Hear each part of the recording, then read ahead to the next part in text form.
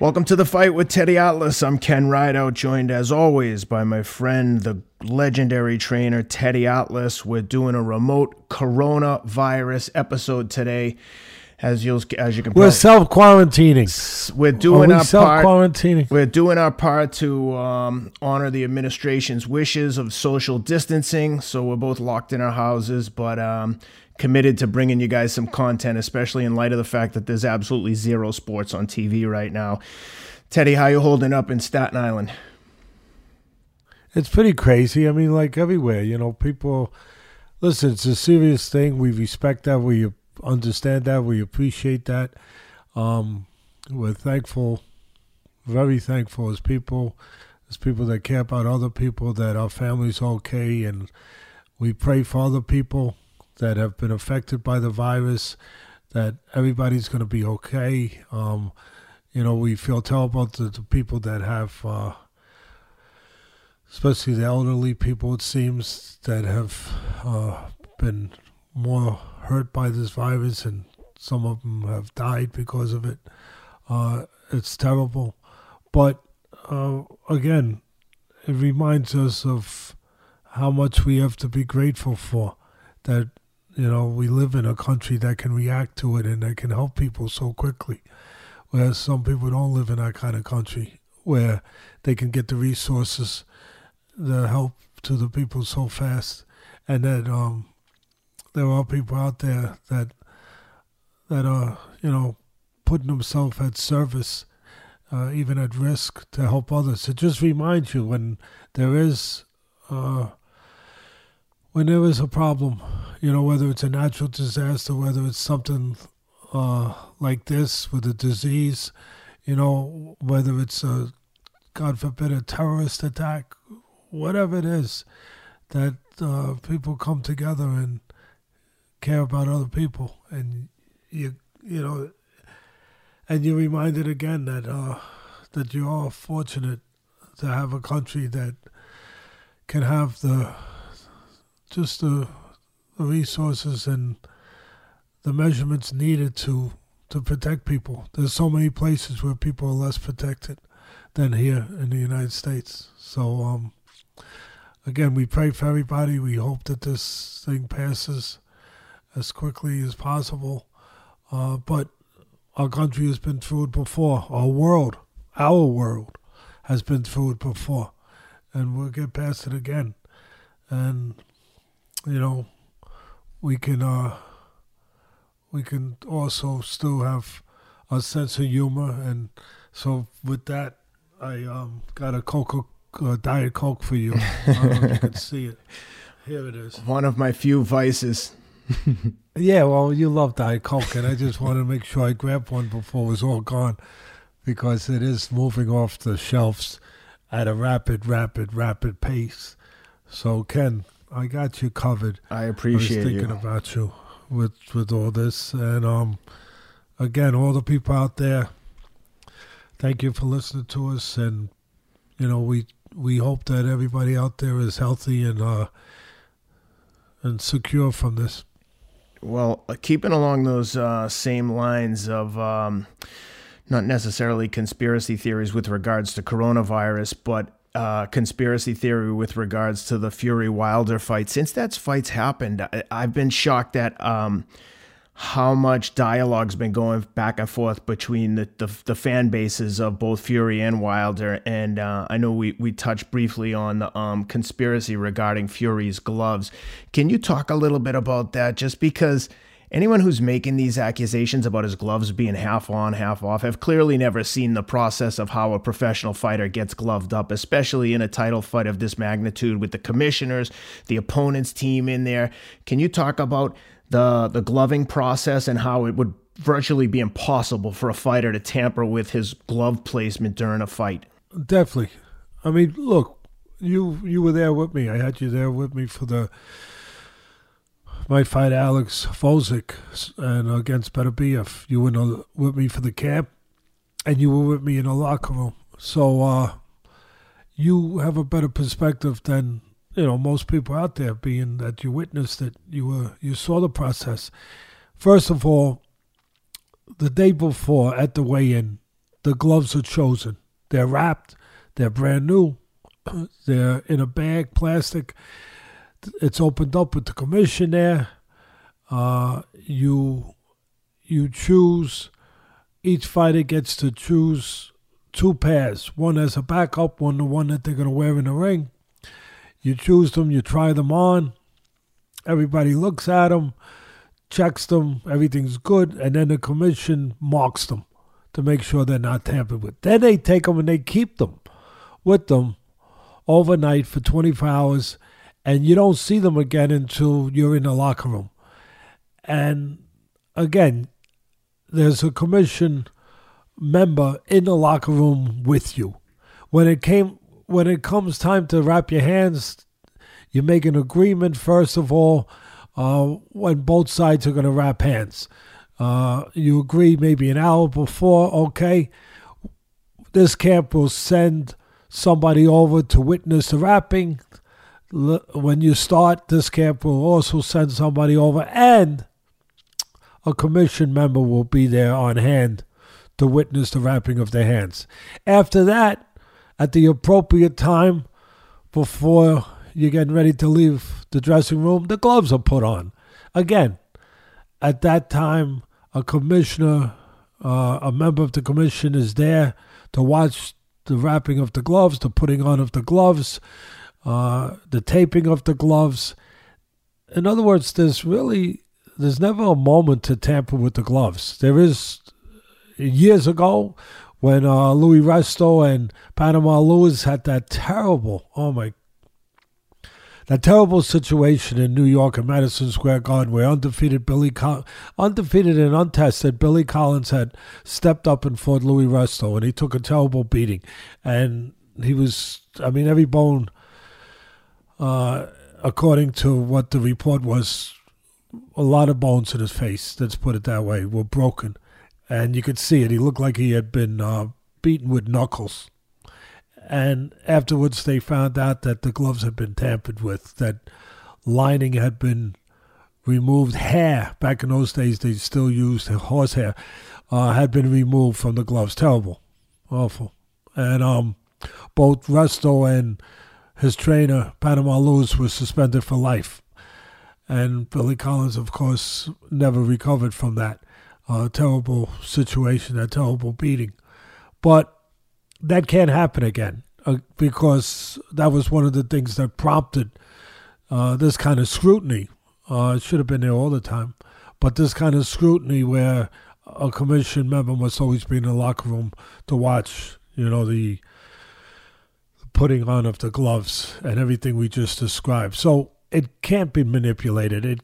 It cannot be compromised because of what I just described. Now, having said that, I saw the pictures. I don't know if Rob, we're going to be able to put pictures, and Rob gives me the thumbs up that we will. Rob always has it covered. That we'll be able to show the pictures that people are being alarmed about. And there's no doubt about it. You can look at these pictures, you can look at the video, and it does look like, in some ways, either Fury is double-jointed, which I think is a fair description, of where all of a sudden his wrist looks like it gets longer and the glove gets longer and it flops, and it looks like his fist is not in the glove, in the proper part of the glove, like the top part of the fist part of the glove is naked of the fist, so to speak, and it's just flopping out. It does have that perception. It does have that look. I have no doubt that it has nothing to do with the glove being compromised. As I said, it can't be in a dressing room leading up to the fight, leading up to the time he leaves the dressing room and gets in the ring, and the bell rings. It doesn't mean that he didn't take a different technique, that maybe he manipulated himself. And I'm going to say anything that's possible here, just to touch on all the conspiracy theories. But the one that can't be is that the glove was compromised. That I think we put to rest. But as we just said, because of foul play or anything like that, we just covered that. But Could he manipulate it himself by maybe somehow, getting his hand a little bit looser where he could flop the glove a little bit, or where he pulled his fingers back a little bit? Maybe he had an extra large glove and there was a tiny bit of room to pull his glove back a little bit, his fingers back a little bit, and do what I'm doing and flap it a little bit. First of all, I wouldn't want to do that. It'd be dangerous to the structure of your hand, because you're going to try to hit a guy with a loose hand like that. Guess what? Fracture is the word that comes to my mind. Fracture, as in fracture bones, fractured fingers. It wouldn't feel too good. Second thing, you're giving up power. I mean, by opening your hand and flopping it like that, you can't throw a compact punch, a solid punch to do damage. And you are trying to do damage in that ring if anybody hasn't gotten that memo. That is kind of, Ken, that is kind of what the goal is. And listen, again, all conspiracy theories. I got you guys. I got yous today. All right? I got yous all. I got the Diet Coke here for Ken, and I got the conspiracy theory hat on, where could you be doing it, flopping it like that to maybe distract the guy? Maybe you're using your left hand, right? You're an orthodox fighter. You're using your left hand to flop it, and then you're getting a little more extension on it. Maybe you're getting another 3 if you're letting yourself flop it like this and do it with an open hand. Maybe you get an extra 3 inches extension where your jab's a little longer. Now, without power, without a fist behind it, without anything consequential behind it, but do you get the 3 inches? Maybe, Ken. Maybe you could get another 3 inches and distract them. Oh, my God, does he really have this kind of mindset, this man? Wow. Does Fury, I know he's nuts, but is he really, and he's a genius in nuts. I say it in a good way, too, and in a way that he's nuts. But do you, so did he really think of that? I get another 3 inches. I annoy him kind of like, mosquitoes would annoy you at a barbecue, right? And gnats and stuff, and it annoys you. You never annoy me. Okay? You never annoy me, by the way. I just want you to know that. And so he flops it out there as the setup, and then the right hand with the fist in it, closed, comes in and scores. All right. Hey, listen, if he went through all that to do that, and he could get away with that, and be allowed to get away with that without doing anything illegal, without compromising the gloves or anything that we just talked about. If he could figure out a way to just open his glove up and the referee didn't see anything, back in the old days, I'll find something.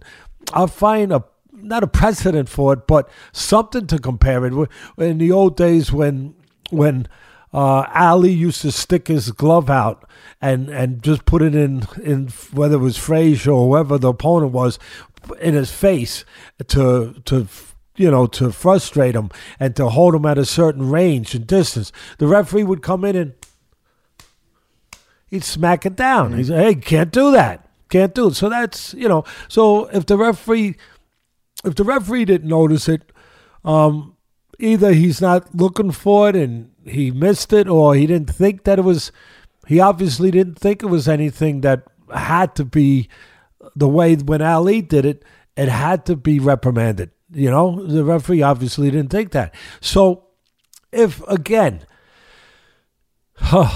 he thought that, and he was able to get that edge that way so he could set up the right hand, well, again, it's not like he did something illegal, something to the point that's criminal, something to the point that, oh my God, we have to, we got a Watergate here, or we got Glovegate. You know what I mean? Yeah, Glovegate, Glovegate. So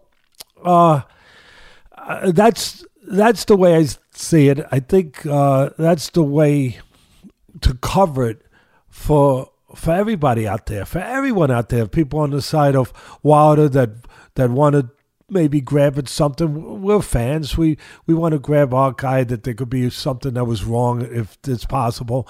And also the guys out there that are saying on the side of Fury, no, it's not right to say that. It's ridiculous. It's absurd. So I think we had a little responsibility because of the amount of attention brought out on some of the websites and stuff out there floating around on the internet that we should covered with a fine tooth comb, as I think we just did.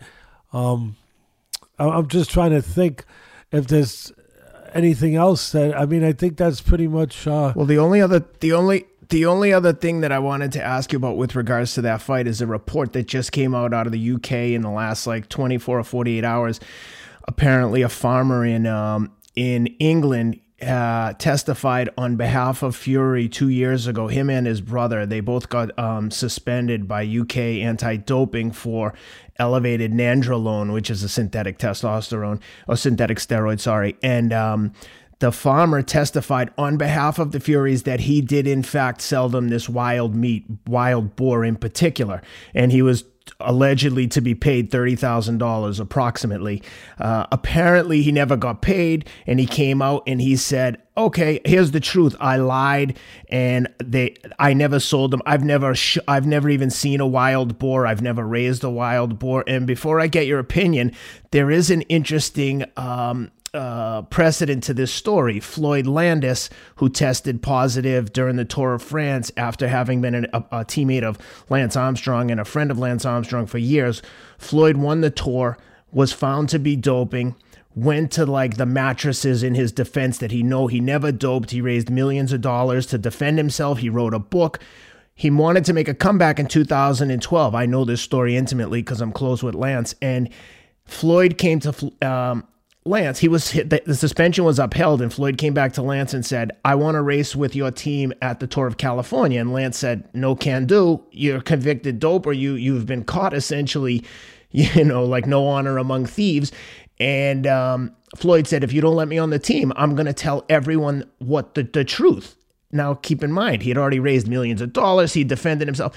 And Lance basically said, go for it, and called his bluff. Well, Floyd went nuclear and basically came out and said, no, this is what happened, outlined the whole thing.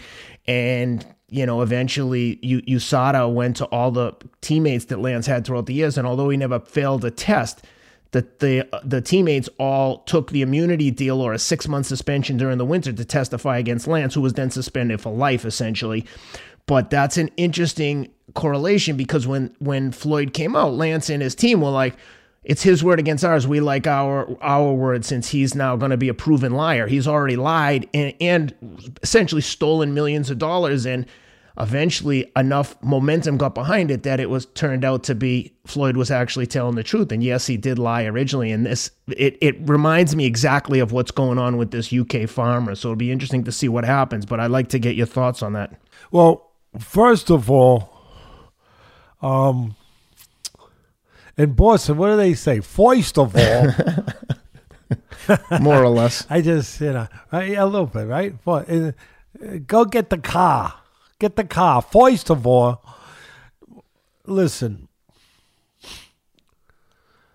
I will give them credit for being more creative than Canelo, where when Canelo tested positive, all they said was that he got it from tainted meat.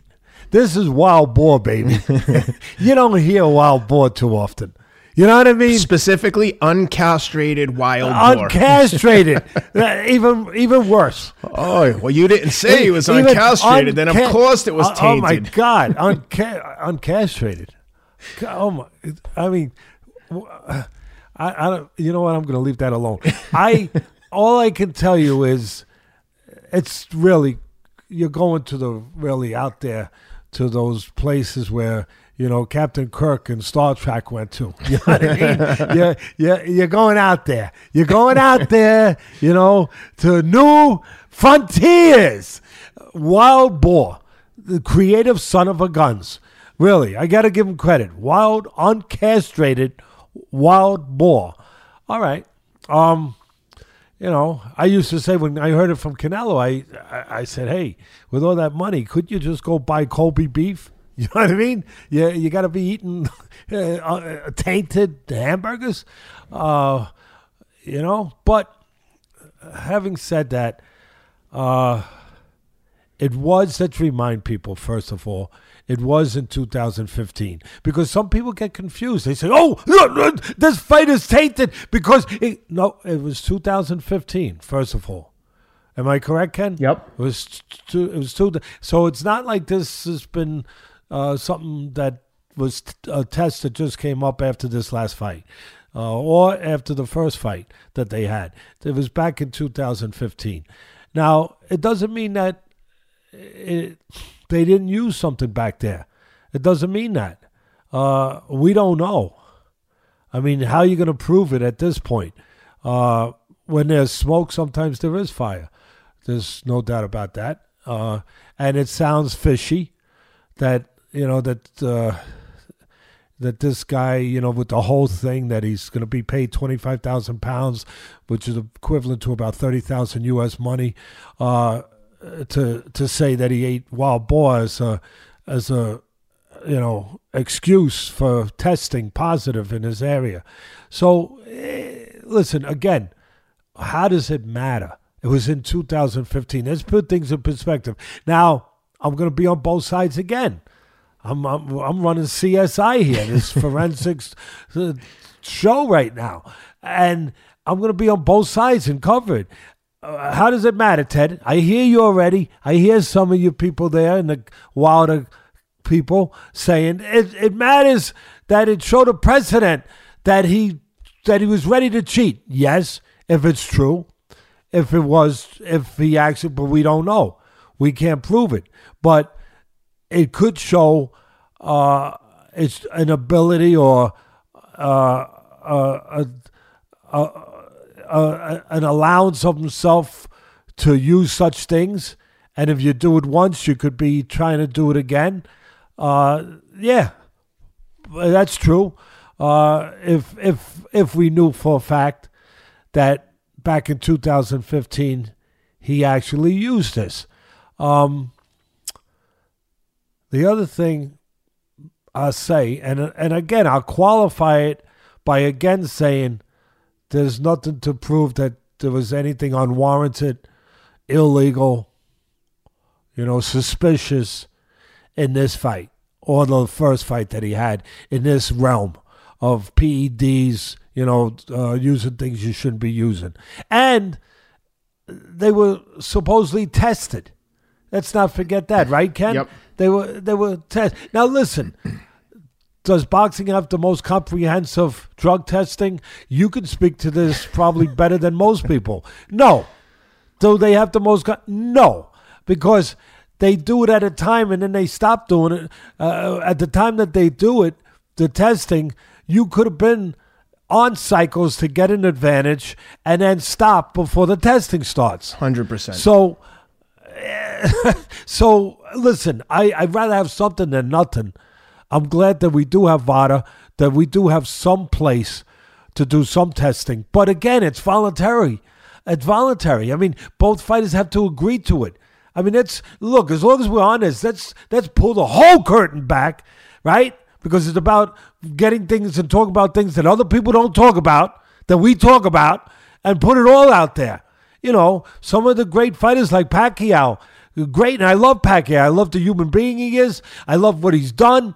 I love everything about him, everything. But if my memory serves me correctly, I believe for the Thurman fight, he refused to be tested. Am I correct, Ken? I believe so. I think that they submitted to testing, but maybe weeks before the test. No VADA. I believe that he refused to do the VADA protocol. Yeah, but even if you don't, I believe Nevada State Athletic Commission tests everyone in the state. But the point is that they're tested within 4 to 8 weeks of the fight, which is an easy way to beat. Exactly. I'm talking about the protocol testing of VADA where it's maintained throughout the camp. He refused to do that. Is that correct? I believe yes. so. Rob's giving me a thumbs up. Our man, producer here. And he's given a thumbs up. So all I'm saying is, does that make Manny guilty that he did something? No. But, he did refuse. The point I'm making here is that I think this sport has plenty of culprits, like football, baseball. But the difference in those sports, they went after it in a much stronger, aggressive, definitive, organized, structured way, which you can do when you have a national commission. But you can't do it if you don't have a czar, a national commission that lines up rules and protocol and makes it for everybody and enforces regulations, puts regulations and rules in place, and then puts punishment in place to enforce it. Unless you have that, like the Olympics, you get caught, you're out. You're out. But in boxing, even with the people that have gotten caught, they're fighting again and getting big contracts. I mean, Baby Miller got caught, and I'm not looking to pick on him, but again, we talk about things no one else talks about. He's getting ready. He just signed the contract with Top Rank, and listen, I wish him well, but he was caught. He was dirty. He's right back now. What did he get? A 6-month suspension, Ken? I think he got 2 years. But well, it hasn't been 2 years. No, it hasn't been 2 years. But I don't think maybe your calendar. Maybe you work a different calendar than I do. Maybe, but the calendar I work by, it's not the one where you take the stick and you move the things. But I don't think he has a fight scheduled yet. But I know he was celebrated the signing with Top Rank like they just got some Olympic gold medalist, and the guy's just been convicted of. Here it is. Rob just gave it to me. Headlines, Daily News. Jarrell Big Baby Miller could be returning from suspension in October. Bang. Bang! Even worse. Even worse. So what was it, 6 months? He was caught red-handed. He wasn't just caught for one thing. He was caught for EPO, testosterone, I think growth hormone. I don't even know another substance you could add to that.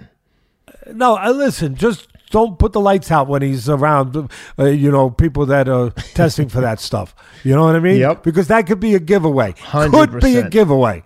When all of a sudden you light up and there's you're glowing in the dark. But the point I'm making is, I think many people in this sport are drugging, if you want to just put that word out there, or what PED, whatever the hell you want to call it. I think they're cheating. I think there's a lot of them out there, and the fighters know it. The fighters will be the first one. These honest fighters, they'll be the first one to tell you, because, and as I say, I'm bringing it up because it's one thing to be having that juice running through your veins if you're hitting a baseball. I mean, I don't see any groups out there. I know you have groups that try to be out there for everything, Ken, but I don't see any groups out there to protect the baseball. Do you? Nope. I mean, I haven't seen one lately that says, "Oh my God, you're beating up this baseball. We're gonna lobby against you, or we're gonna boycott your." No. So it's one thing to have juice, and it's wrong. Don't get me wrong, but it's another thing if you have juice running through your veins and you're punching somebody in the face. Yep. That's different. Yep. That's different. And that's why I get so freaking pissed. Yeah. And why I take this stuff so serious. And that's why the clean fighters out there do too. They say, hey, I'm in a tough enough business, if you haven't noticed, where every time I'm, like Teddy says, every time I get in the ring, there's a chance I leave there with less of myself. And I'm doing this for my family. I'm doing this for myself. I'm doing this to be the best I can, to have a legacy, to have things for my family, to have things that we all want to have. But I know the risk. I do it knowing the risk. But there shouldn't be an additional risk because somebody's cheating. And all I'm saying is, we don't have the comprehensive, we don't have the kind of testing that you could be absolutely sure that nobody's cheating. And again, I said it earlier, you have a testing that there could be flaws in all kinds of things, but just the premise of it, it's voluntary. It's voluntary. So you ask a guy, "Can I test you?" If a guy is full of stuff in his veins that he shouldn't be full of, do you think he's going to put his hand up and say, yes, I'd like to do it? Although you make a pretty good point. Miller did. Miller did. I don't know what. I don't know where his mind was that he would volunteer for testing, knowing that knowing that he had. I mean, the only thing he was missing was wild boar. He tested positive for EPO. EPO has a half-life of like a day max, like meaning you could take it today and 2 days later not test dirty for it. Yeah. So all I'm saying is it's a voluntary approach in boxing. It's not the strongest way of eliminating something that can be and is very dangerous in the sport. So it's impossible that a guy who 5 years ago possibly, we don't know that he did, possibly did some, that he could try it again. That's possible, but we have no proof of that. Again, there was some testing done, both guys, for whatever's available in boxing. I believe Wilder and Fury did test. They both tested clean, and it was such a newsworthy event that they were like news alerts sent out. Both guys come back clean, like that's a reason to celebrate. And Dan Rafael posted that like on Twitter, and all I could think was, would you post, hey, we tested Tom Brady, he passed the test? I mean, or any NFL player or any professional athlete, like, hey, we tested them, they passed. These guys get tested all the time. But it's just interesting that in boxing we feel that that's a newsworthy event, that, hey, these guys passed the test. Let's like... Well, I'm just making a point. You're right. But I'm just making a point that there was some testing. Yes. So for people that are going to say, oh, Teddy, maybe he fooled around in 2015. He might have done it again well, there was some testing. Again, I think I covered everything, to be fair. Is it the most comprehensive surefire way of testing? No. But it's the testing that's available right now in the sport. I will say this. I will do my part in adding to another conspiracy theory, because I just putting stuff out there with no agendas other than what my eyes and my lack of fear of giving a damn about what people say will allow me to put out there. That because I don't have an agenda, because I don't have a horse in any of these races, that I'll say something without worrying about being in somebody's camp or not in somebody's camp. So having said that, I will say this. Conspiracy theories aside, and again, with everything we covered, I think responsibly, that there's no proof that he did anything in 2015, no proof that he would have done something now in this last two fights. But I remember making a comment when he was at the weigh-in. Correct me if my memory is wrong. Fury, there was a lot of talk about that he was going to put weight on. So we were waiting to see him. And Fury had his shirt on. Am I correct? He kept his shirt on? That's right. During the weigh-in. Yeah.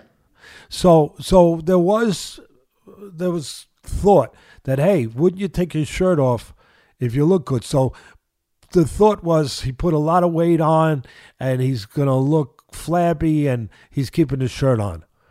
What a psychological genius this guy might be. Might be. Because the first thing I got to admit, when I was watching it up at ESPN headquarters, covering it for SportsCenter, and he came and he finally took his shirt off after giving up the throne for a moment. He had to get off the throne, the king. When he finally took his shirt off, and we knew he was 273 pounds, so we knew he had put on all that weight. I said to myself, oh, wow, he looks good. Yeah. Oh, wow. I'm surprised how solid he looks. Mm-hmm. Wow. He actually looked better at that weight, for me, than he did at the lower weight. Yeah. He looked more solid. I agree. And I was like, gee, that's interesting. So the first thing, me as a trainer, the first thing I'm thinking, 75% of this is mental, right, buddy? The first thing I'm thinking is, what a genius, what a psychological wizard this Fury is. Because everybody was saying he was heavy, and he was. And everyone was saying he might be, assuming that might be connected to not being ready properly, physically, that maybe by keeping his shirt on, and he makes Wilder think or take for granted during this whole time leading up to the fight, during the whole camp, and then, of course, the weigh-in, to psychologically make him think that, this guy isn't ready. In other words, to start to think you have an advantage, to start to take something for granted, to start to assume it's going to be an easy night. People do that, Ken, especially in this business, where you're under that fear, you're under that pressure. You want to grab at something. A guy who's about to go into rapids and might be drowning, he'll grab at razor blades to keep afloat. And a guy under pressure, a guy who is about to go in the ring, which is one of the most difficult things out there to do, to face. Scariest thing out there, to face yourself, to face that unknown, to face what might happen, to go in there, and you're going in there, you want to relieve yourself. You want to help yourself. You want to bolster yourself. You want to float yourself. You want to give yourself something to feel better about. And you say, this guy's not in shape. This guy's not in shape because he's keeping his shirt on. He's not in shape. I got this easy, a little bit. And then all of a sudden the shirt comes off and you look and you go, oh, shoot. Wait a minute. He was supposed to look fat. We can't help it. It's human nature. We can't help it. We were looking, even though we would never admit it, we were looking to hope that it was going to be a sign that we were going to have a little extra advantage. And then all of a sudden you see, what a genius. I started thinking to myself, oh my God, this guy, is he that much of a psychological expert that he knew he might get a little edge here and then come out, take the shirt off and look pretty damn good. Yeah. And then I'll finish it by saying, for those people that want to have the conspiracy theory, that if you were taking stuff, you'd look better with that extra weight than you would look without taking that stuff with that extra weight. It might help you look a little more solid. Mm-hmm. And again, oh boy, when this podcast comes out, I can see it now. Oh God, the sirens are going to be going off. They might, right? the people are going to be saying, "Oh, Teddy, you said." I explained it. I'm just covering everything, but I can see it now.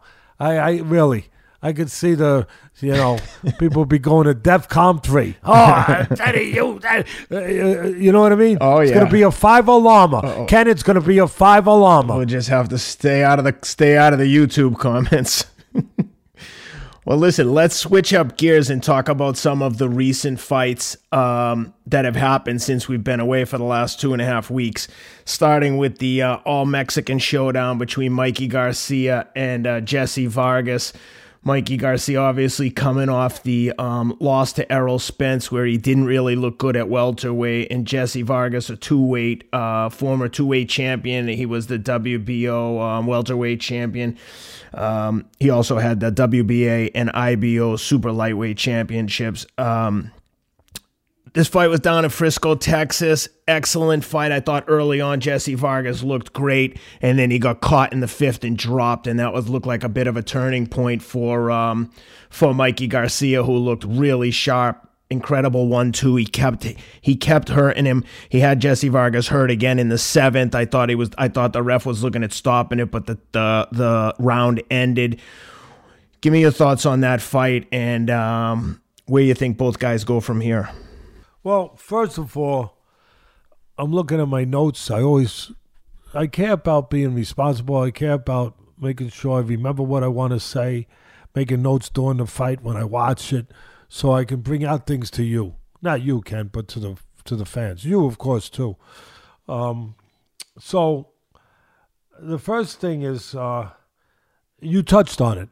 His first fight back, almost a year off, 11 months, I think, since he lost a one-sided fight to one of the top fighters in the world, Spence, who was bigger, and he took a lot of punishment. It was a one-sided fight. So the first thing I noticed is the usual with Garcia. He started slow. He lost 3 of his first 4 rounds. I thought. Maybe some people could have said he lost the first 4, but I thought he lost 3 of the first 4. And then, as you said, he got dropped by Vargas. Then he dropped Vargas in the 5th to obviously catch up real fast and change the course of the fight. I think I need to say this first.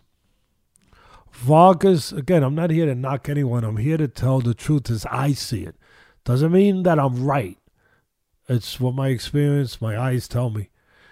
From being in this sport for, 45 years or whatever the hell it is. The first thing I need to say is Vargas, he fought a good fight, a game fight. He's a game son of a gun. All that. I don't think I should have to qualify that. But Vargas always loses at the next level. You faced him, right? Were you with Bradley when Bradley beat him? No, I wasn't. Okay. I started training Bradley after that fight, where he almost knocked Bradley out in the last round. Yeah, with a right hand, but Bradley survived it. But and he's real tricky, Vargas, with one thing. He's a one-trick pony to a certain extent, where he'll bend low, and then he'll come up high with the right hand. Yeah, and he'll change your eye levels where you won't be ready for that right hand up top. He does that. He does that fairly well, or very well. But anyway, look, he's a solid guy. But I would be remiss. I would not be doing my job and bringing what I'm supposed to bring if I didn't say that Vargas always loses at the next level. He doesn't win at that next level. Very similar to another fighter who's a champion, just like Vargas was, but they lose at that next level. Broner. Adrian Broner always loses at that next level. Funny you say that, because they have a draw against each other, Vargas and Broner. And isn't it perfect? Yep. Isn't it funny? I'm so glad you brought up, because I thought the same thing. As I'm thinking this out, getting ready for this podcast, and I made notes to myself, I said, wow, isn't this funny? I'm making this point, and they fought a draw against each other. Bingo. Perfect. So, listen, Broner's talent is more, it's more neon, it's more flash than Vargas's talent.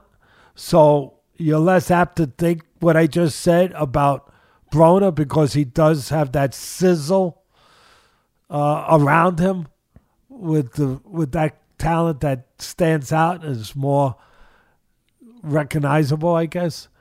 But the facts are the facts. It's a mental game too. And at that next level, both these guys don't win. And it's funny. They both came up short enough to fight a draw with each other. Well, before we keep going on that, just one side note. You might be surprised to know this, but Adrian Broner was arrested again this week. Try to control. I don't want to make fun. There's nothing to make fun. How many times does a grown man have to get arrested? Come on, dude. And you're right. I don't want to go, oh, really? Gee, I can't believe it. I'm shocked. So I don't want to make fun at anyone's expenses, and I know you don't, and I know what you mean by it 100%. It's sad. It's somebody, the kid needs help. The kid needs help, and I'm from the place where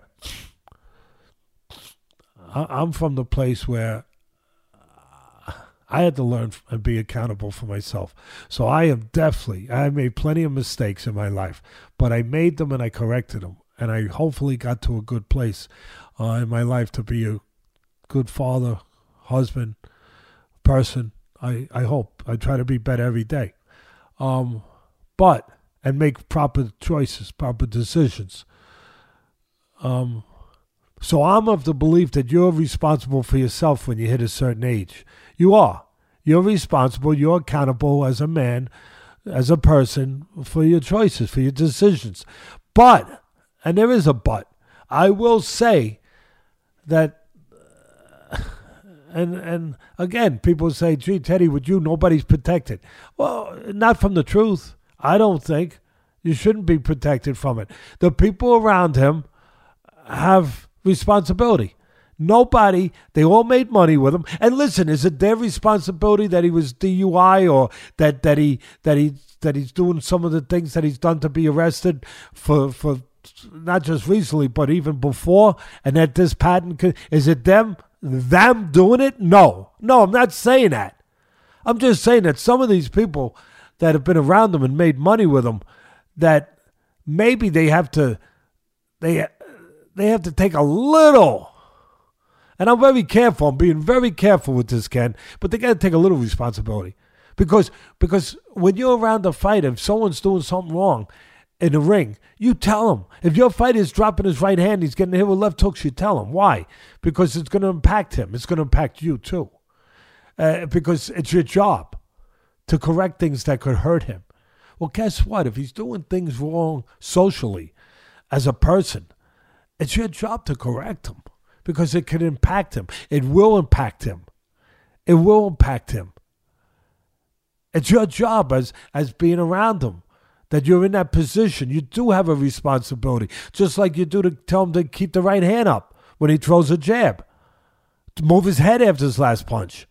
You have a responsibility to care about that, element, that side of it.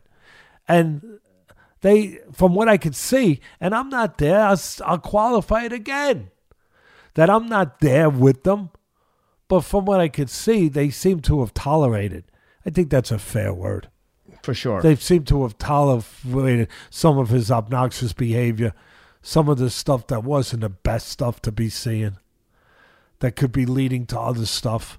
Yep. You know, it's kind of like, when you see somebody doing one thing, and he's had a problem with drugs, and you see him drinking, and you get worried, and that person will say to you, but it's only a beer.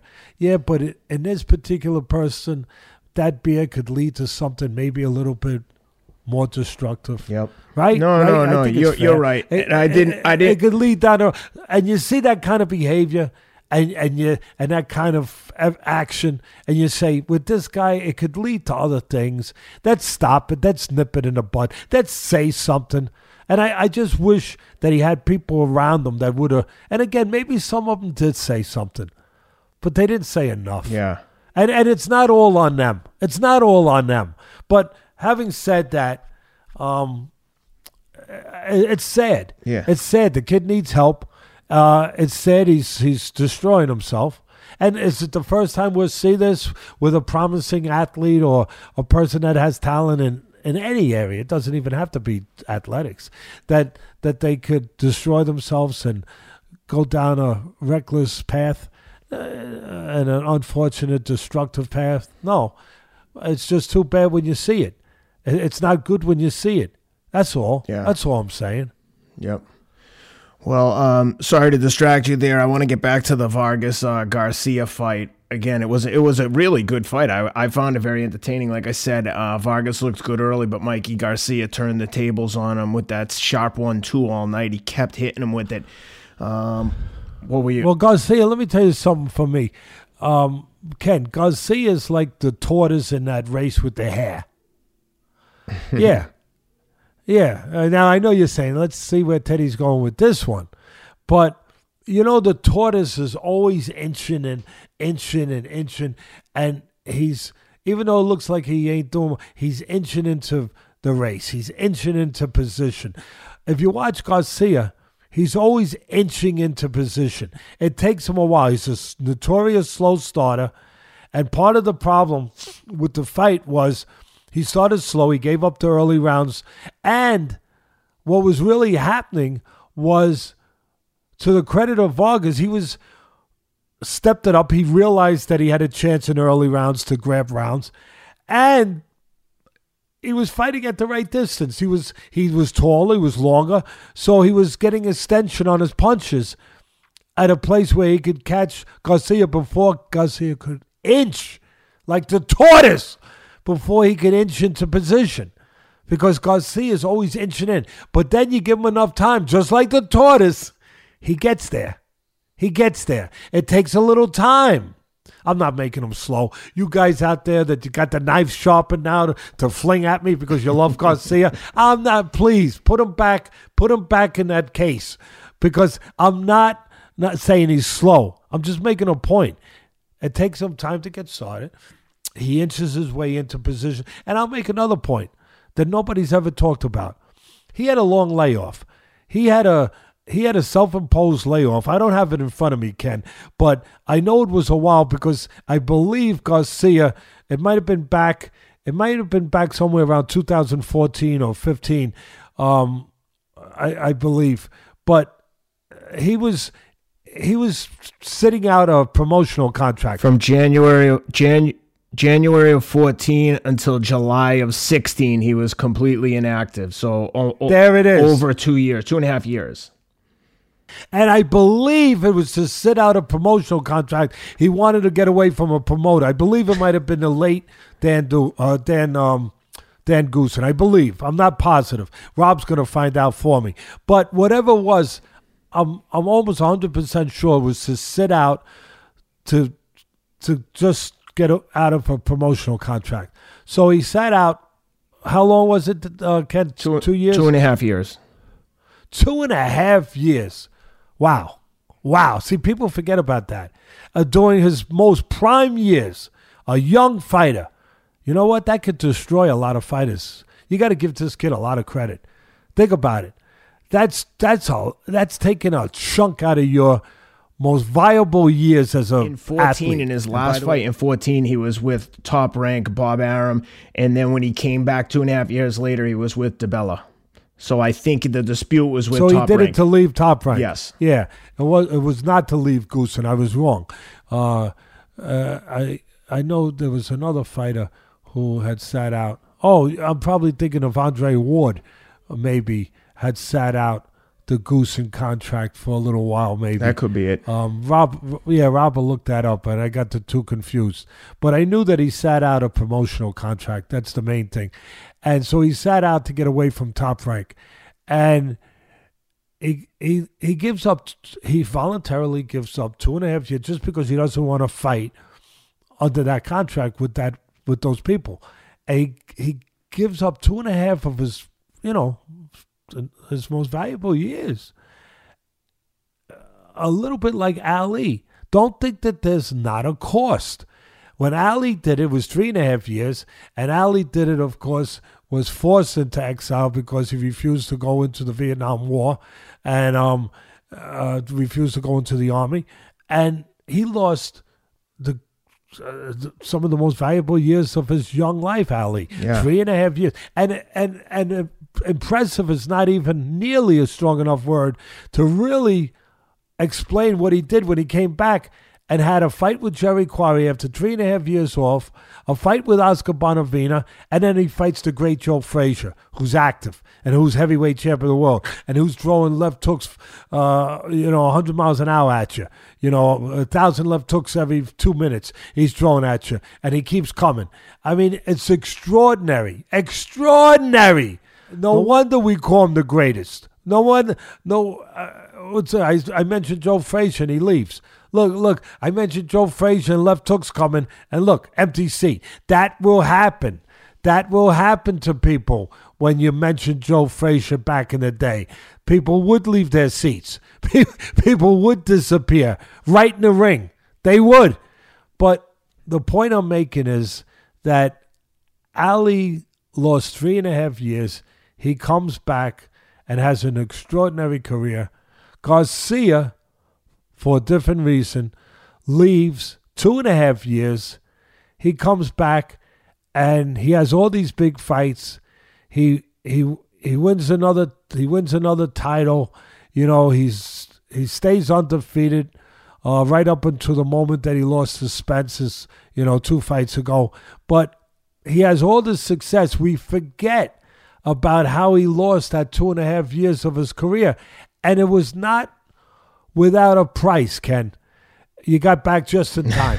It was not without a price. Because for me, just like Ali was never the same fighter when he left for 3.5 years. I mean, he became a legendary fighter. He made all the money. He won titles. He did all these great things because he was great. But he wasn't the same fighter. The first Ali, the only time that a fighter touched him was when a referee would make you touch gloves before the bell rang. Yeah. That was the only time you touched him. Now he came back. He was in front of you. You could hit him. He was flat-footed. I mean, it was up, but he still was great, and he won all those fights because of his greatness. Yeah. He reinvented himself. Yep. That's what the great ones do. But the point I'm making with Garcia, people forget it. Extraordinary. I'm going to say it again. Mikey, you're extraordinary. You leave 2.5 years, you come back, and you do all the things you've done, but you're not the same fighter. Now, here's what I'm going to say. The Mikey Garcia, before he left, he had the best legs in boxing up until the time that Lomachenko came around. He had the best legs in boxing. He was in and out, counterpunching, bah, bah, bah, out, in. He was in and out. He was not the tortoise that inches his way in now. And again, it's effective for him, but it's a different Mikey Garcia. And nobody talks about this. Before the 2.5 years old, like I said, he had the best legs in boxing. Then Lomachenko came along, and I think he probably has took him over as the best legs. But he doesn't fight. He doesn't have the ability after that 2.5 years off. He had to reinvent himself. Now he sits down more. Now he steps out, but it's like a walkout, a step out. It's not a sprint. It's not a quickness. It's not the same, and it's not as regular. It's not as consistent. And the space isn't as great, where he creates more havoc. Now it's just barely out of position, barely in position. And it's more of a step in, step out, inch here, inch there. That's what he does now. And I think that probably hurt him against Spence because he was giving up weight. I'm making no excuses for him. He was going to lose to Spence because Spence is better. Spence knows how to fight. Not just bigger, knew how to fight, knew how to do all the things he had to do to win that fight. But the size would have been advantage, might have been negated a little bit by Garcia if it was the first Garcia that could have used his legs a little more. That's all I'm saying. Yeah. And I'm saying you have a different version of Garcia than you had back in 2000. What was it? 2014. One of the things that he did, and Brian Kenny pointed it out during the broadcast in the Vargas fight, is he would throw a 1-2 at different paces. So he might throw a quick 1-2, bang, bang, and then he would throw a 1 and almost hesitate a beat and then throw the right hand. So as Vargas was adjusting to the 1-2, he would change up the pace with which he was throwing it. Did you notice that? And is that something that you've noticed in the past with fighters or worked on in the past, changing the pace of the combinations? Listen, a good pitcher in baseball can survive and be successful, and more than survive, can thrive by just changing pace on a pitch. Just, you could have one pitch. Mariano Rivera, the great relief pitcher, maybe the greatest of all time for the New York Yankees, basically had 1 or 2 pitches. He had a fastball and a cut fastball, I believe. I'm not trying to be Yogi Berra over here, but or Casey Stengel, but I know a little something about sports and common sense and appreciation for such things. And he used to use those 2 pitches, and a lot of pitchers, they will have only 1 or 2 pitches, but they change what you just talked about, the pace. They change the speed of the pitch by changing the grip. By changing the grip on the ball, it comes out of their hand at a different speed. And that's exactly right. And they got the same pitch, but they just alternate the speeds, and it obviously it's successful and effective. And fighters do the same thing. You don't want to throw a jab always let's see if I could get in the camera here. Always the same speed where you can start to time it, or you start to get comfortable with it and be able to regulate it a little bit. You want to change it. Sometimes you throw it a little faster. Other times, depending on the position you're in, you might throw it a little bit of a different pace. Just slightly. You might do it off a feint, but you might change the pace just slightly, just so the rhythm is not learned by the guy who's looking to time you. Yeah. Because he's looking to time you with the right hand, probably. Mm-hmm. So you want to change it. So, yeah, fighters do that. Smart fighters do that. That's what separates them. So it's nothing unusual. I didn't hear Brian Kenny say it. And Brian Kenny, I think, is one of the better guys. I think it's him, Bob Papa. As long as on this, I'll take a liberty to give my opinion. I think Bob Papa, who doesn't do enough boxing anymore, he used to do with ESPN and then with HBO, he should be doing more, but he's involved with golf and football. He's the voice of the New York Giants, radio voice. I think he's the best. I think that right now, of the active ones, Brian Kenny might be the best, the most solid. Yeah. To do the blow-by-blow commentating, where he's solid and he's knowledgeable. Yeah. He knows what the frig he's talking about. But getting back to this, it's a thing that good fighters do. And again, what I saw in that fight was he slowly, Garcia being he, inched his way into position, and he started to get the range he needed. And another thing he had going against him, or at least that added to the difficulty factor of this fight for him, is that Mikey Garcia, you are attached to your temperament. I always talk about the mental side of boxing. You're attached to that side, Ken, to who you are. What your style is indicative to your personality, to how you think. If you're a cautious person, a reckless person, a person that likes taking risks, a person who's much more thoughtful, much more concise about what he does, much more conservative about it. Influences, that personality influences your style, your approach to what you do in everything in life and in the ring. Mikey Garcia is not really a guy that his style and his temperament is to just go right after you.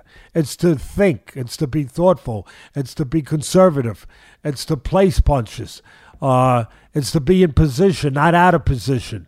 It's to do things, to be patient. That's his temperament.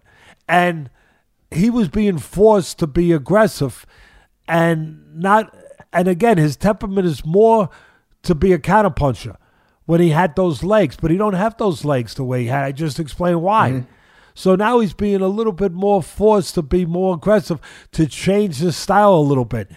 And it's not really his first choice. It's not really the thing that he's most comfortable with, to just come forward. He does it, but he'd rather lay traps. He'd rather pick spots. He'd rather, do it that way. So he was being taken out of his element a little bit. He got it done. It took time. And one of the things that he does really well, he doesn't waste anything. Yeah. He really doesn't waste anything. He makes sure he's in position when he throws. He's never off balance, Mikey Garcia. And he throws educated punches, smart punches. And he's a good puncher, solid puncher, because he's always set. And he knows what punches to throw at the right time. When he hurt Vargas, right away you could see it, his IQ. He knew what punches to throw. One up, one down, one, uppercut here, body punch here, throw a right hand on top to make his head move over here, and then come back underneath with a left hand. I mean, he's very calm. He sees things well. His selection of punches at the appropriate time is tremendous. He places them in a very intelligent, accurate, concise way. and you saw those things. Yeah. But you saw that. Well, it looks like he might be in line for a showdown with, and probably a massive payday that goes with it against Manny Pacquiao. What do you think his chances are there versus Pacquiao at welterweight? I think it's very interesting. I think Pacquiao is. When is he going to get old? No, really. He's 41, right? Yeah. He's 41. He found the fountain of youth, I'm not saying, literally. I'm speaking figuratively. But, he found the fountain of youth. He did. I mean, you found it too, Ken, by the way. Really. Not exactly you look like he marvelous. did. You look marvelous.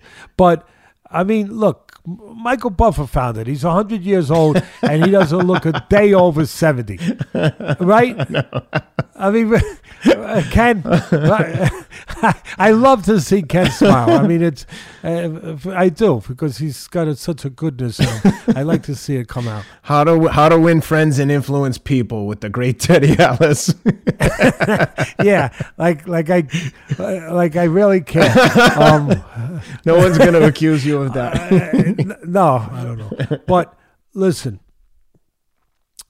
when's he going to get old? I think that's how I preface this answer. When's he going to get old? He's a remarkable guy, Pacquiao. He's remarkable as a human being, the things he does, the way he lives his life, the way he takes care of his Filipino brothers and sisters over there. I think he's a remarkable human being. I do. I'm not saying he's not flawed like we all are, but I'm just talking about the things that I can see that are good, and they're better than a lot of people do. And he's been remarkable as a fighter, just remarkable. And beating Thurman, a young Thurman, and he's 40 years old. Now he's 41. But I'll say this about that fight, if it does happen. What makes it really interesting is you can make a case on both sides. You can make a case of what I just finished saying. The strength of Garcia is that he's conservative, he's patient, he's accurate, he's efficient, he doesn't waste anything, he's always in position. He's not going to throw punches just to throw them, and all that. The negative is that he's the same thing. The negative to Garcia is the same thing as his positive. He's conservative. He's patient. He doesn't waste anything. He's efficient. Of course, don't forget he is a bit of a slow starter. But his positives can also be negatives. Because against a guy like Pacquiao, who even at 41 still has speed, still throws a lot of punches, Pacquiao's going to get ahead in that fight. I'm going to say it again. Pacquiao's going to get ahead in that fight. Way ahead. The first 3, 4, 5 rounds. It's going to be all Pacquiao.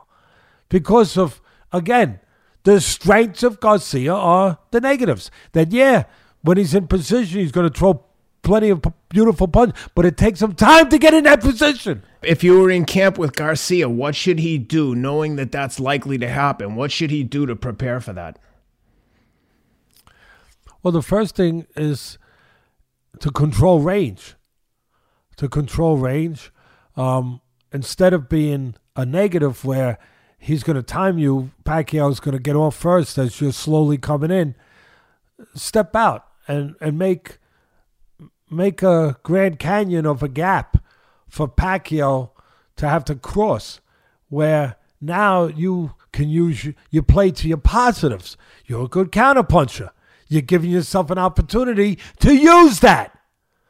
So the thing that's so interesting about this matchup is that I could see, even though he's 9 years older than Garcia, 9 years older, I could see Pacquiao getting ahead in this fight, because one of the weaknesses of Garcia and everything I described with the strengths is you can out-hustle him. You can outwork him because he is conservative. So I could see Pacquiao outworking him, out-hustling him in the first half of the fight. Now comes the bad news memo for Pacquiao. That's the good news memo. The bad news is that he reaches in sometimes. He runs red lights. Being that he's so used to having that great advantage of speed, he will just jump in and get away with it most of the time, except he didn't get away with it in his last fight with Marquez. Yeah. He didn't get away with it there. That was in December of 2012. Can you? That wasn't his last fight. No. He had one after that. In Juan Manuel Marquez, is that the fight you were just referring to? Yeah, but he fought him. He fought him like 5 times, 4 times, whatever it was. So that he fought him later than that. He fought him later than 2012, right? That wasn't the last time he fought Marquez. Last time he fought Juan Manuel Marquez, he got knocked out cold in December 8th, 2012. Wow, it's been that long. He fought him in 2011. You're right. Wow. And he fought him in 2008. Yep. Yeah. What did he fight him? 4 or 5 Fought times? Eric Morales in 06, 05. Wow. It's been 8 years already. He fought Juan Manuel Marquez one time in 2004. Yeah, of course. My God. No, I know he fought him all those times. I mean, thank God he found that fountain of youth.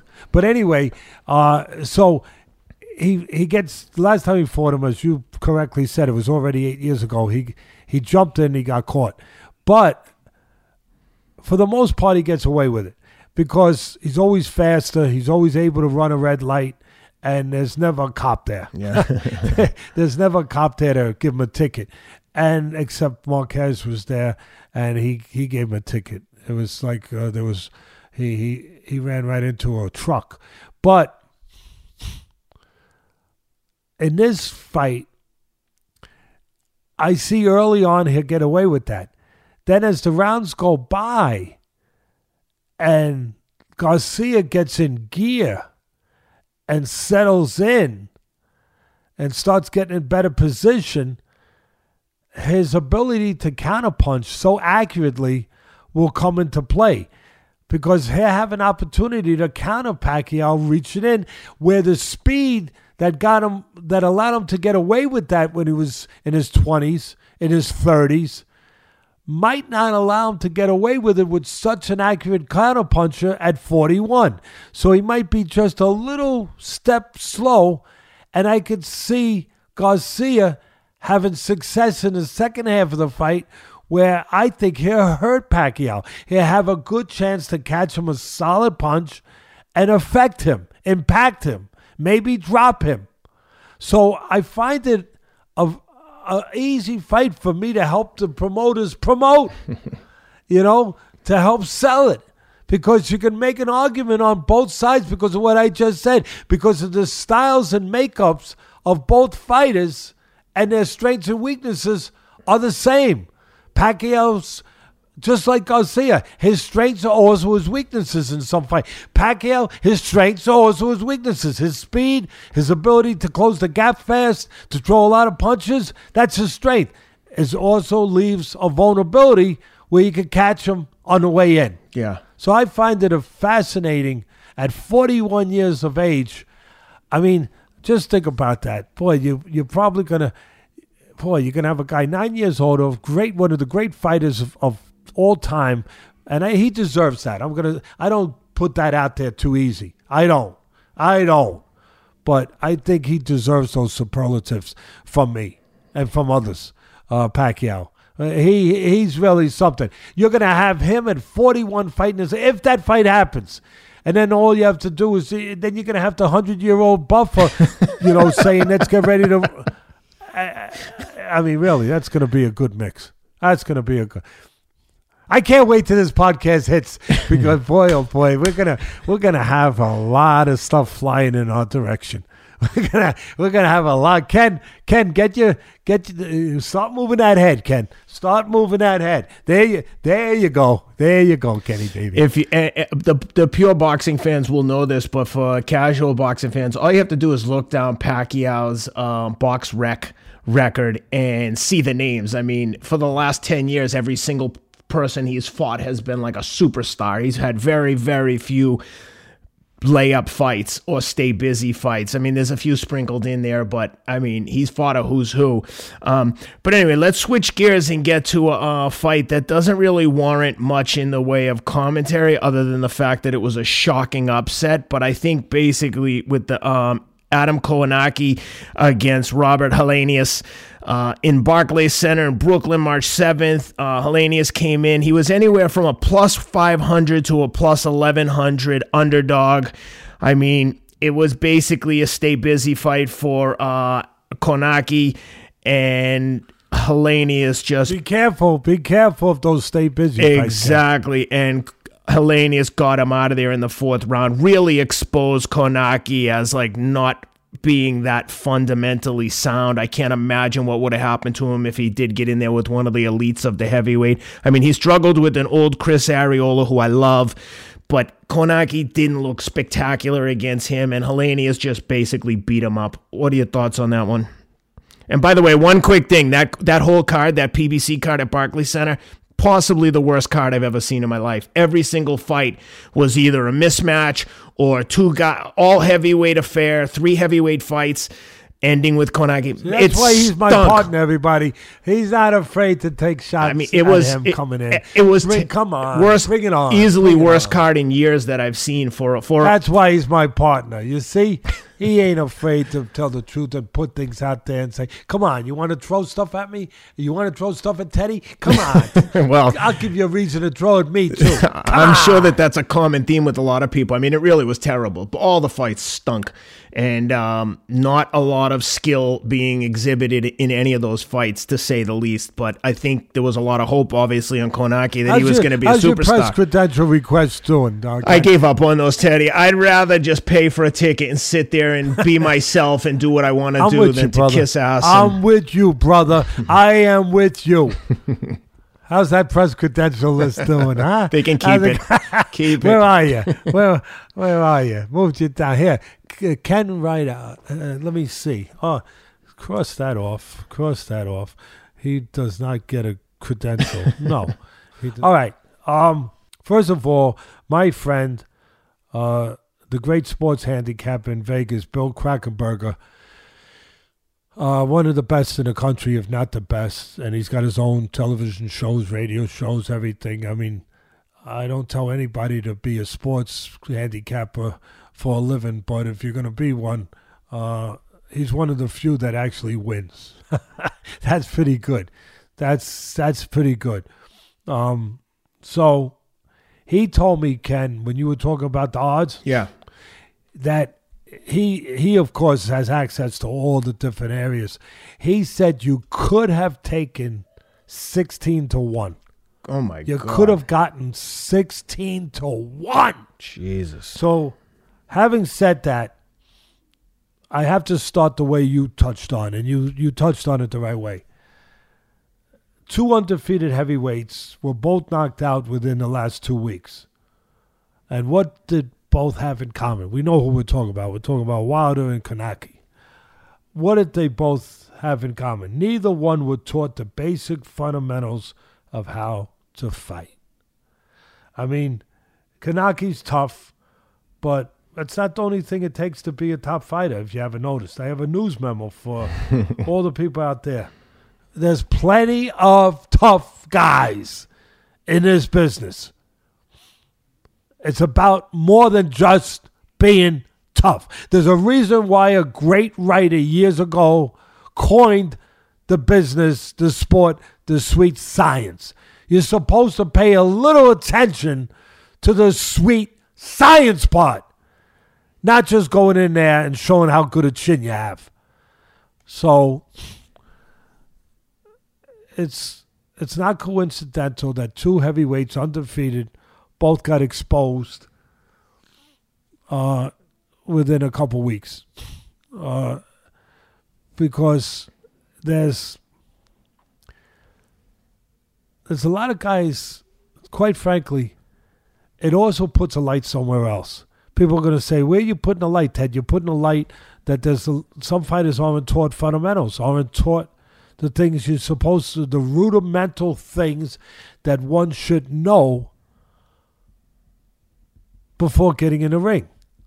I mean, it would be tantamount to, it's not just about athletic ability. It's not just about a chin. It's not just about heart. That's part of it. But you're supposed to know what you're doing. This is really shine the light.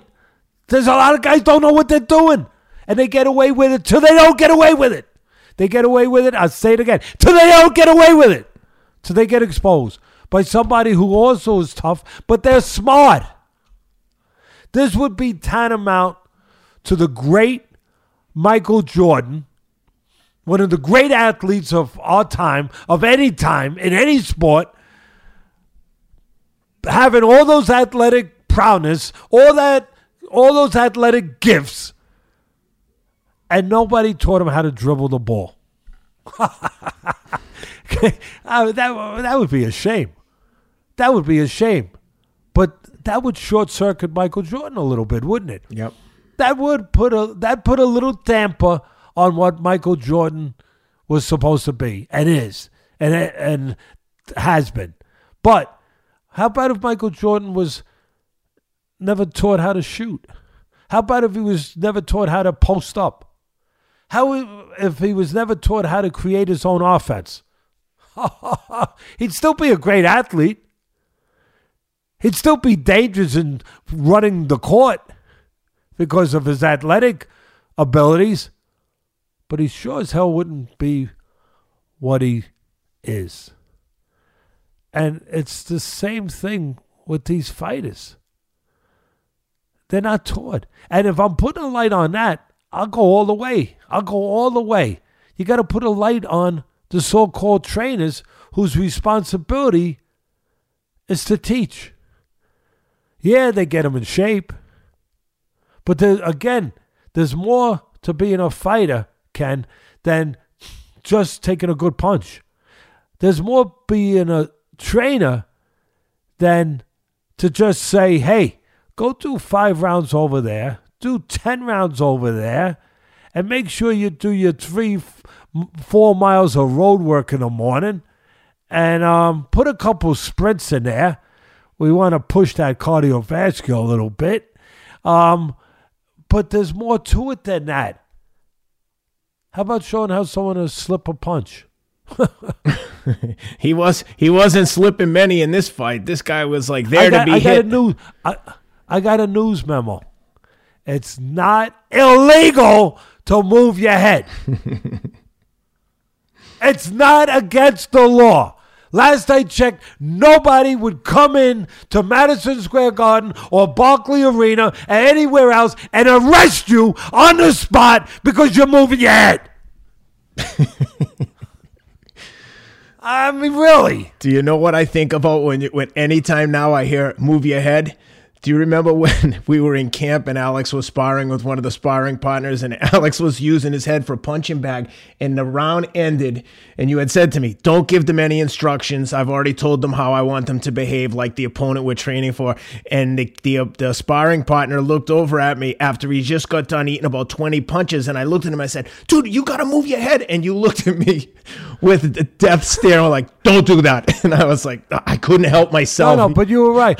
No, but I told him, but before you make me look like the Hannibal the Lecter or Lecter the Hannibal the animal, the whatever the freak you're making me look like, I would tell, how many times would I say, even though I'm concentrating on my fighter, how many times during sparring would I say, hey, you got to move your head? No, you did, but you said to me, I would say to the sparring partner, hey, listen, you're getting hit too much. You got to move your head, or you got to step back and change your distance, your range, because I don't want them.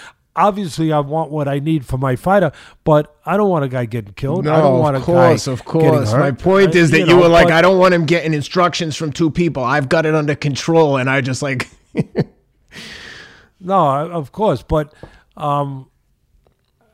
listen, it's I remember too. I remember I gave you a nickname that day, Angelo Dundee. I started calling you.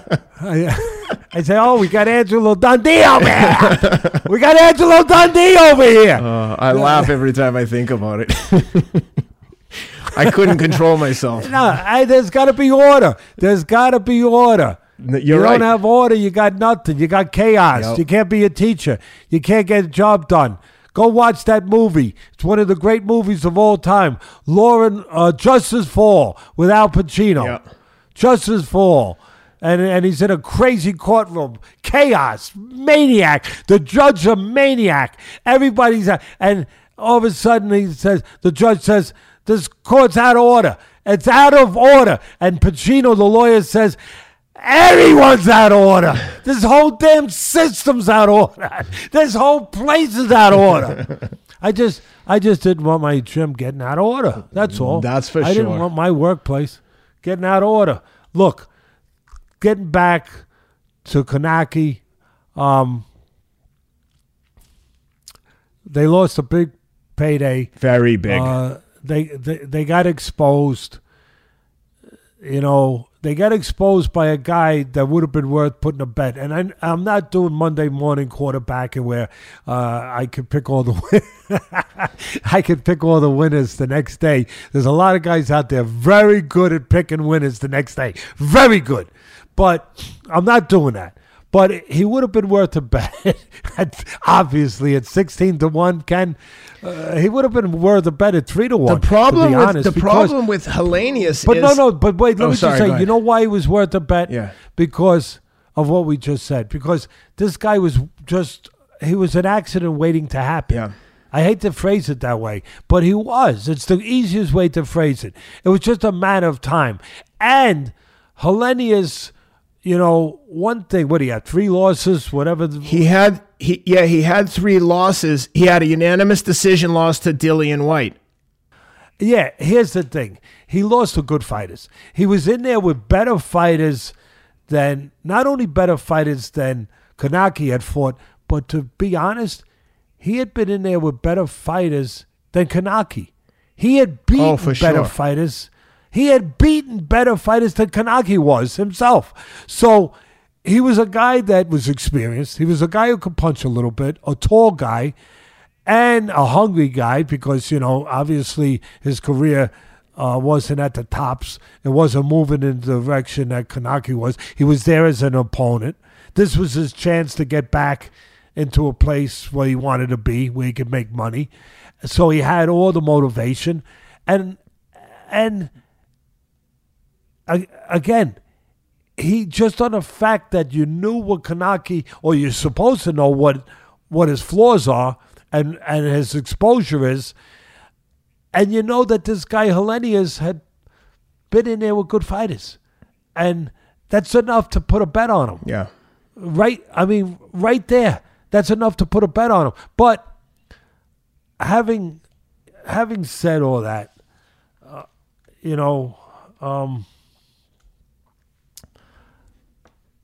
I tell you, it's just, it never ceases to amaze me, Ken, that the promoters, the managers, whatever, they'll get a guy like a heavyweight, right? You know you can make a lot of money. So it's an investment, right? Yep. You're in an investment world. Okay, this is perfect.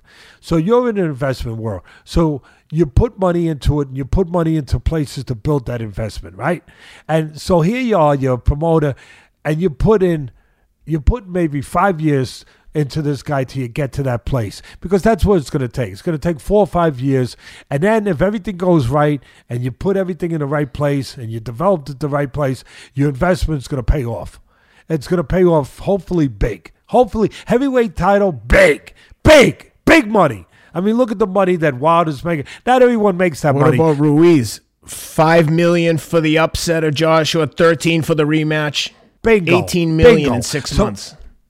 It's 18 million in 6. So that's what you're aiming for. So here you are, you're a promoter, you're a manager, and you have an investment, and you try to put everything into it to get that to realize that to realize that goal, to get to that goal, to maximize your investment, to get your investment to the place where you can cash out. And if you really do it right, more than cash out, where you can stay there for a while and continue to make money. That's what you're trying to do. So what do? You put PR into it. You buy them a nice robe. You buy them a car to keep them happy. You give them a stipend of money. You get them an apartment. You do all these things. And the one thing you forget to do, teach them how to fight. You forget to get somebody that's going to teach them how to fight. Damn it, I forgot that. Done. Wow. Oh, what's that old commercial? Look, you hit yourself. I should have had a V8. Well, I should have had a V8. I forgot. That was a little important. A little bit important. It would be like building a plane. Like if you were in Boeing aircraft and you built planes. And you went and you built a plane, an engine, wings, flaps. You even built an airport. And you got everything ready. And you forgot to teach the pilot how to fly. That's a problem. Yep. It's a problem. Well, I'm sure that they're regretting that decision now. But that's a perfect segue into a fight with two fighters who actually did know how to fight, or at least one of the best women's fight we've seen maybe ever. And that was at the recent UFC event with Weili, Zhang, and Joanna Jedrzejczyk. We'll call her Joanna. We'll call her Joanna. I'll call her Joanna. Yeah, exactly. Joanna. So it was the co-main event on the Israel Adesanya versus Yoel Romero card recently, and this fight ended up being literally, they're talking about as one of the top 5 best UFC fights ever. Certainly the best women's fight we've ever seen, or at least I've ever seen. They stood and banged the whole time, and the fight was highlighted by the fact that at some point the Chinese fighter, Zhang, hit Joanna with a straight right, and it swelled her head up in a way that I've never seen a head swollen before. In hindsight, it's shocking that they continue to let the fight go on, only because her head was swollen like a pumpkin. The entire forehead, she looked like an alien. Nevertheless, they let the fight go on. Zhang ends up winning a very close decision, but what a fight. And I know you've had a chance to look at it, and I'm dying to hear your thoughts on this one. Well, the first thing you're going to ask me, I'm sure, you're going to go back and ask me, Teddy, have you ever seen swelling like that? Or any kind of injury like that where the fight was, where they let the fight continue. Yeah, exactly. Have you ever seen anything like that? My answer would be, it was extraordinary, and it shows you the heart and the merit of why these fighters, women or men, should always get paid as much as they can because of the risk and what they go through, and the heart, the resolve, the resiliency, the greatness of them to deal with these things and still go forward. It shows all of that. But my answer would be yes. And my man Rob's about to send you a picture right now. And we're going to put it up there at the right time. We'll get it up there. We'll have it up there for the fans too. But there it is. You take a look. I just want Ken's reaction, everybody. Yeah, that's Hasim Rockman. I remember that. The only thing I'll say is, as bad as that was the girl's, this is like over his left eye. That girl, Joanna Jedrzejczyk, her entire head was like this. But yeah, I remember this. I remember this But this distinctly. moved beyond his eye. This did move to, I'd say, to his bridge of his nose eventually. So it was at least half his forehead was, and so I have seen it before. It doesn't make it any more graphic or any less graphic or any less extraordinary. It's a testament to these athletes, to why they're so special, why they can do and accomplish things that other people don't accomplish, why they should get paid, why I scream when there's a bad decision, why I attack the judges, I attack the system, I attack the incompetence and the corruption of the sport when it allows a judge whether it be incompetence or corruption, to cheat a fighter when they've risked so much, when they've earned what they've earned and earned the right to move on, to get paid again, to move forward, to have their hand raised, and some crooked judge, some careless judge, whatever you want to identify them as, comes along and takes that right away from them when they've earned it. That's why I go after them. That's why I'm passionate about it. That's why I scream, because you saw it right there. I want to applaud these two women. I'm not going to call them women. I'm not going to call them anything. I want to applaud these two fighters. I want to applaud these two special people. For I am not an expert on what rates as the best UFC fight of all time. I'm the first to say it. I have all the respect in the world for the sport. I watch it more than I used to watch it now, but I do not watch enough, especially of the women's, to say that I could judge if it's the greatest. But I don't have to. When you watch that, you know what you're watching. From my background in boxing, from a background of anything competitive, anything of merit, anything of consequence, anything that you have to overcome and deal with difficulties, when you watch that, you salute it. You take your hat off. You stand up and you say, oh my goodness, bravo, bravo, bravo. And that's what I found myself saying. The same way as those commentators were saying. And that's another way I could judge it too. I don't need it. I judge it myself the way I just said. But I trust those UFC commentators. I find them on the whole to be better than a lot of the ones in boxing, quite frankly.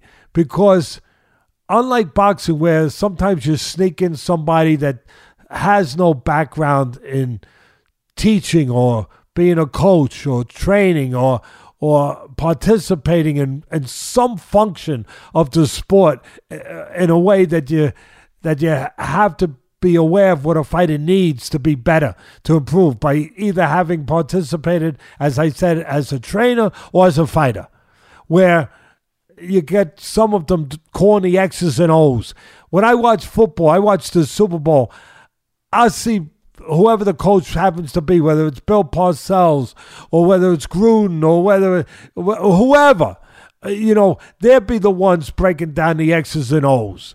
The newspaper guy might talk about the crowds and the history, but they're not going to be breaking the X's and O's down. No, we respect the sport too much to do that. The credibility factor. We're not going to do that in football, baseball, basketball. No, you're not going to have somebody telling you how to hit the fastball at 100 miles an hour that hasn't hit a fastball at 100 miles an hour or hasn't coached a player to hit a fastball at 100. No, you're not going to have that. But unfortunately, you have that sometimes in boxing. And it's whatever. It's crazy. And it can be frustrating. I'm sure it's frustrating to the fans too. So on the whole, I find the UFC commentators to be more credible, to be a little better. There's some great commentators in boxing, some tremendous there's no doubt about it. But then you don't get the consistency. And I see a little more consistency with the UFC that I've been able to see. So when they tell me that it's the greatest or potentially the greatest UFC match they've ever seen, I listen. And again, I see for myself, but I still listen. And I concur. I concur. And I tell you, the thing that really struck me, Ken, about there's so many facets of it, so many dimensions of it, the heart, the steadiness, the consistency, all of it. But the thing that probably most impressed with for me was how they both maintained their levels of form and technique throughout the entire fight while pushing themselves at a high risk level. And I think that's, for me, that's the way I would say it. I mean, Joanna, I'm not going to go down that road with that name. She impressed me with her. She impressed me with, well, they both impressed me with everything. But she impressed me with her intelligence, her discipline, to take the fight on the outside, where she had an advantage. I recognized and I appreciated that she was longer, taller, and she had an advantage on the outside, where she was served by those attributes. While for me, Zhang, am I saying her name right? Zhang? Close enough. Zhang. No, I want to say it. They deserve their names to be said properly. Zhang, she looked like Beterbiev, the fighter that we saw up close in some ways, the unified champion. Steady, relentless, strong, physical. And when she would get into her proper power lanes, her proper places where she was comfortable, she would consistently put together 4 or 5 punches, knowing that was her, knowing that was her thing, knowing that was what she needed to do to maximize her things that she does, that she gets into that place, she works herself into that place, kind of like the old saying, make hay while the sun is shining. Yep. She had that attitude. Okay, I'm here. I'm not throwing one. I'm putting the 4 solid punches together. She also reminded me a little of Inoue, the great Japanese champion in boxing. That's always balanced, always in position, always set, never out of position. That impressed me. Again, Joanna was... I found Joanna a little bit more adaptable and versatile. And their styles obviously were conducive to a great fight, which styles do come into play to make a great fight. It was a classic. For me, it was almost a classic stand-up boxer. Like they were classic stand-up boxers with the addition, the bonus of a kick. The bonus of a kick. Like 2 stand-up, magnificent stand-up boxers. You get a cherry on top. The cherry on top was a kick. At one point, I think in the first round, Zhang kicked Joanna in the jaw so perfectly, and the girl just kind of shook it off. And it's interesting that you used the analogy of Beterbiev, because that's exactly what it looked like. It looked like very similar to our fight, where it looked like Alex was winning. Joanna looked like she was winning, more versatile, but the other one was just so strong, so solid in what they were good at, that when they got that chance to get off, the strength advantage. And that's the point that I was trying to make with Zhang. Say the name again. Zhang. With Zhang, I was trying to make that point. Yeah. She understood herself, her strengths, and what she needed to do when in a position to do it. She recognized that. She didn't miss a beat. Yeah. She knew what she needed to be doing. It's kind of like that Dirty Harry movie with the great Clint Eastwood. A man must know his limitations. A man must know his strengths and his limitations. She knew her strengths. She knew for her, especially in this fight where there wasn't margin for error, when she's in position, let 4 go. Let 4 solid punches go. She knew what she needed to be, what to be on all 8 cylinders clicking. And she needed all 8 cylinders, not 7, that's a great talent. That's a great ability to recognize that in yourself. Yeah. That she knew she needed all 8 cylinders, and one of those cylinders could not be missing. Could not be missing. It had to be hitting. I'm in position. Bang, bang, bang, bang. Let those 4 go. It's one of her strengths. Make sure that it's there. And for me, Ken, the fight had everything. I mean, it really did. It had technique, talent, toughness, determination. It had ebbs and flows that make for a great fight, for a great story, for a great novel. A great fight is like a great novel. Yep. You're reading it chapter by chapter, and then you're going through changes. You're going through, overcoming things. You're going through, ups and downs where the character in the novel is being threatened and maybe about to be defeated, and then all of a sudden they come back in the next chapter. It was like reading a good book. Yeah, and that's what a good fight is in some ways. It had the back and forths. It was really, really, truly like watching a beautiful firefight.